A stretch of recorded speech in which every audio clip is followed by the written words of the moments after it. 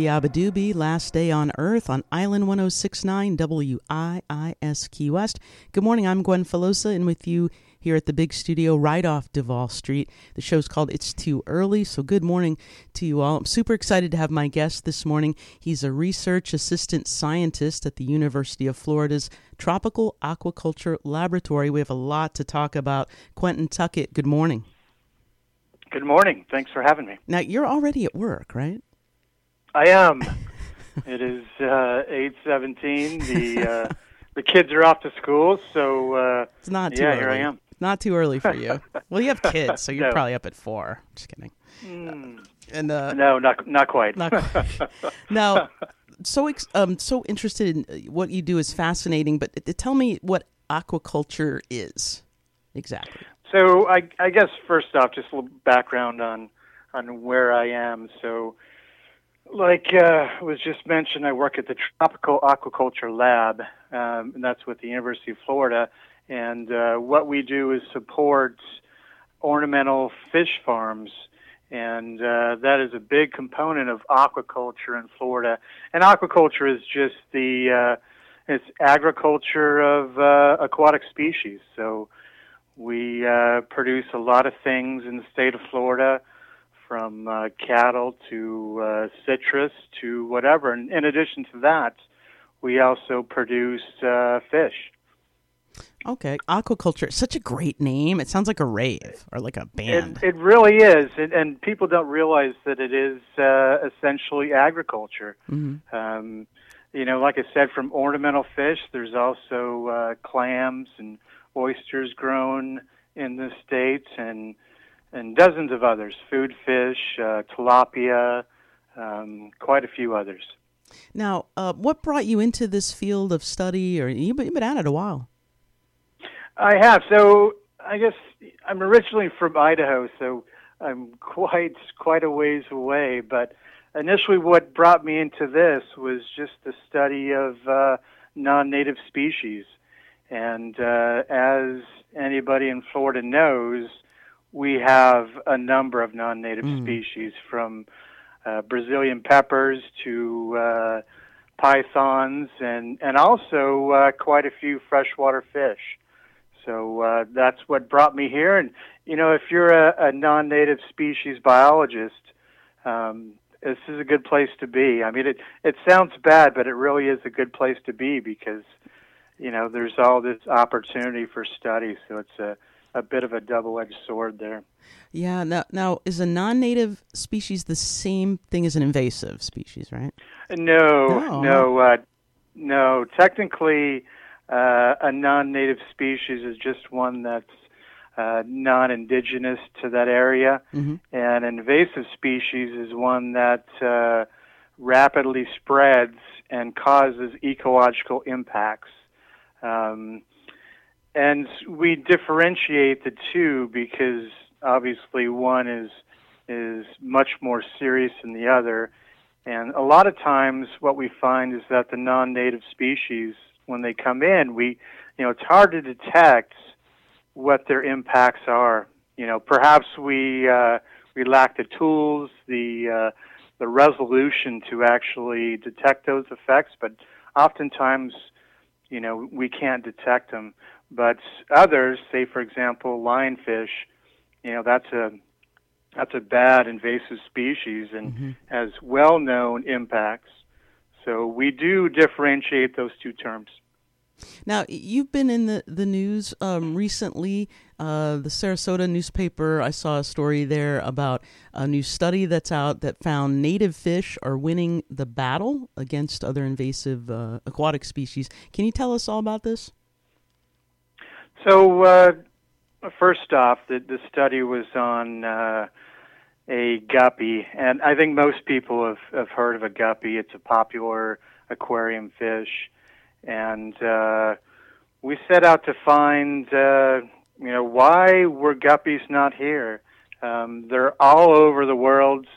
It's one of the most ubiquitous non-native or invasive species, depending on where they are in the world.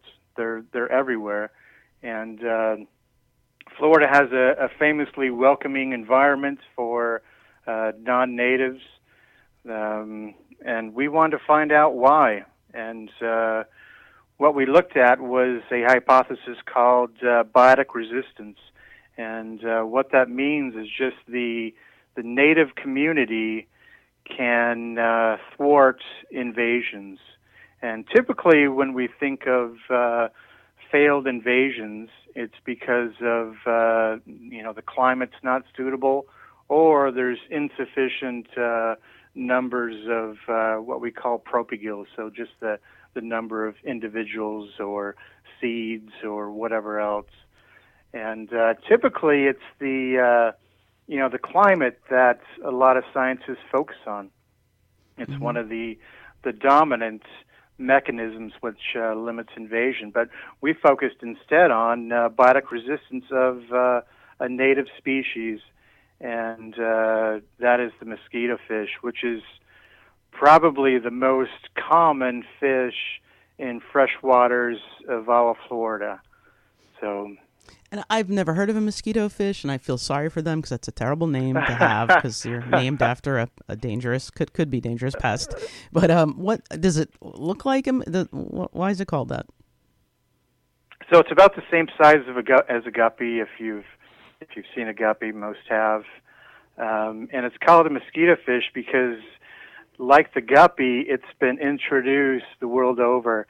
And it's been introduced because it can control mosquito larvae. And it's also highly aggressive.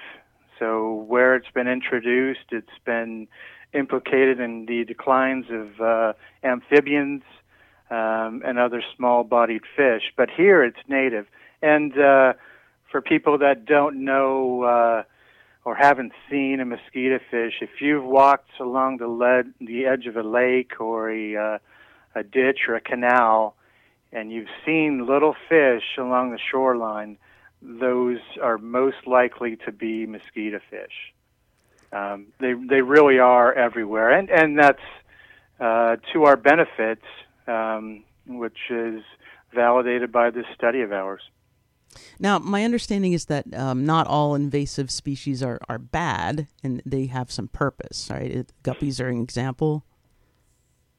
Yeah, absolutely. In addition to mosquito fish being introduced the world over, guppies were also introduced to every continent except Antarctica to control mosquitoes. And there's a lot of reasons why we might introduce non-natives. For example, more towards your neck of the woods, butterfly peacock bass were introduced for sport fishing, and it's now a pretty big, angler community devoted to catching this fish, which is native to South America. So that might be a reason. Another reason we might introduce non-natives beyond just the agriculture, because obviously a lot of agricultural products are non-native, but we also introduce non-natives to control other non-natives. A good example of this is the Brazilian pepper tree. I don't know if you know that. They're the worst thing ever. Yes, yes. One of them. They're everywhere. They really are. All throughout the Everglades and other places. But in 2019, a insect was released to attempt to control the Brazilian pepper, and that is ongoing. I haven't seen the results of that yet, but that's called biological control, and it's somewhat related to biotic resistance in that both rely on species to control other species. Gotcha. Now there more news that came out. There's a certain frog that we know about now with claws. Scary.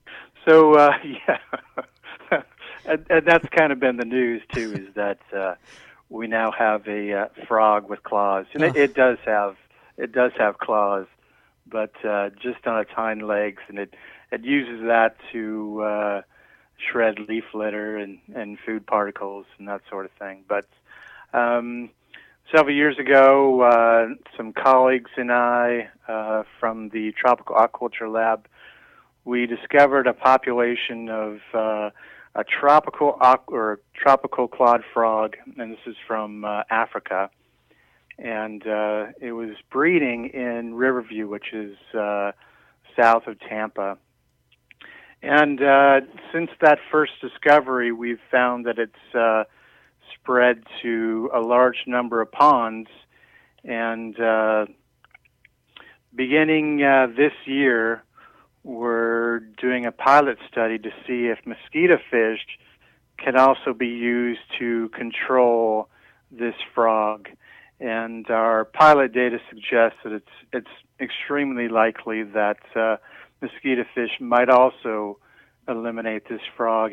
And why it hasn't before is because the clod frog will breed in ephemeral habitats, so habitats that are filled with water for just a short period of time. The frogs will lay their eggs in there, and then before that pond dries up, the frogs would leave that habitat. And because of that, you can't have populations of fish rarely colonize them. But we're trying to introduce these fish and see if we can't control that population and maybe even eradicate this population. It's so rare that we eradicate species once they get here. So typically what happens is, we just eventually deal with them, whether it's fire ants or lionfish or something else. You just get used to it. The community adapts and life goes on. But I think here we actually have a very good opportunity, like the guppies, which were essentially eliminated and not able to establish in Florida. I think we can eliminate this frog. But this tropical clod frog, it eats tadpoles and other young frogs. It's which is rude, but it's a cannibal. It certainly is. It eats itself. Yes. Why? In addition to native amphibians. Well, I've kind of heard that question before, which is why would something eat a juvenile of that same species? Mm-hmm. And my answer is typically that, well, your body is made up of certain elements or tissues or whatever, and those tissues in a juvenile of that species are probably very similar to the tissues in that adult. So essentially, you're eating, I guess, exactly what you need. Gotcha. Which is kind of how I put it. But I think in this case, it's just opportunity. They're just such voracious feeders that they'll eat just about anything that'll fit in their mouth. Well, I'm judging them. I do it all the time. They're just they're the weirdest thing. And when you catch them and grab them, their bodies are kind of squishy, and then you can feel their claws kind of scratching your hands. They're just nice. Yeah, I don't like them either. Nice. Well, Quenton Tuckett, thank you so much for for calling in and being our guest this morning. I hope we can have you back sometime because I feel like we just scratched the surface of. I think we did too, and I'd love that. Thank you. All right, Quenton, have a great and productive day. Talk to you soon. All right, bye-bye. Bye-bye. And thank you all for tuning in this morning. I'm here weekdays at 8:15 for It's Too Early. We have all kinds of guests. We've had actors, comedians, writers. We just had a scientist. Like we're doing well. If you came in late or you want to catch up on some shows, it's a podcast. The title is It's Too Early, and it's on Podbean, Spotify, Audible. It's available to you. I'm going to play a song, come back with some headlines and a look at your weather forecast. This is King Princess with 1950, Island 106.9. Stick around. I hate it when dudes try to chase me, but I love it when you try to save me, 'cause I'm just a lady.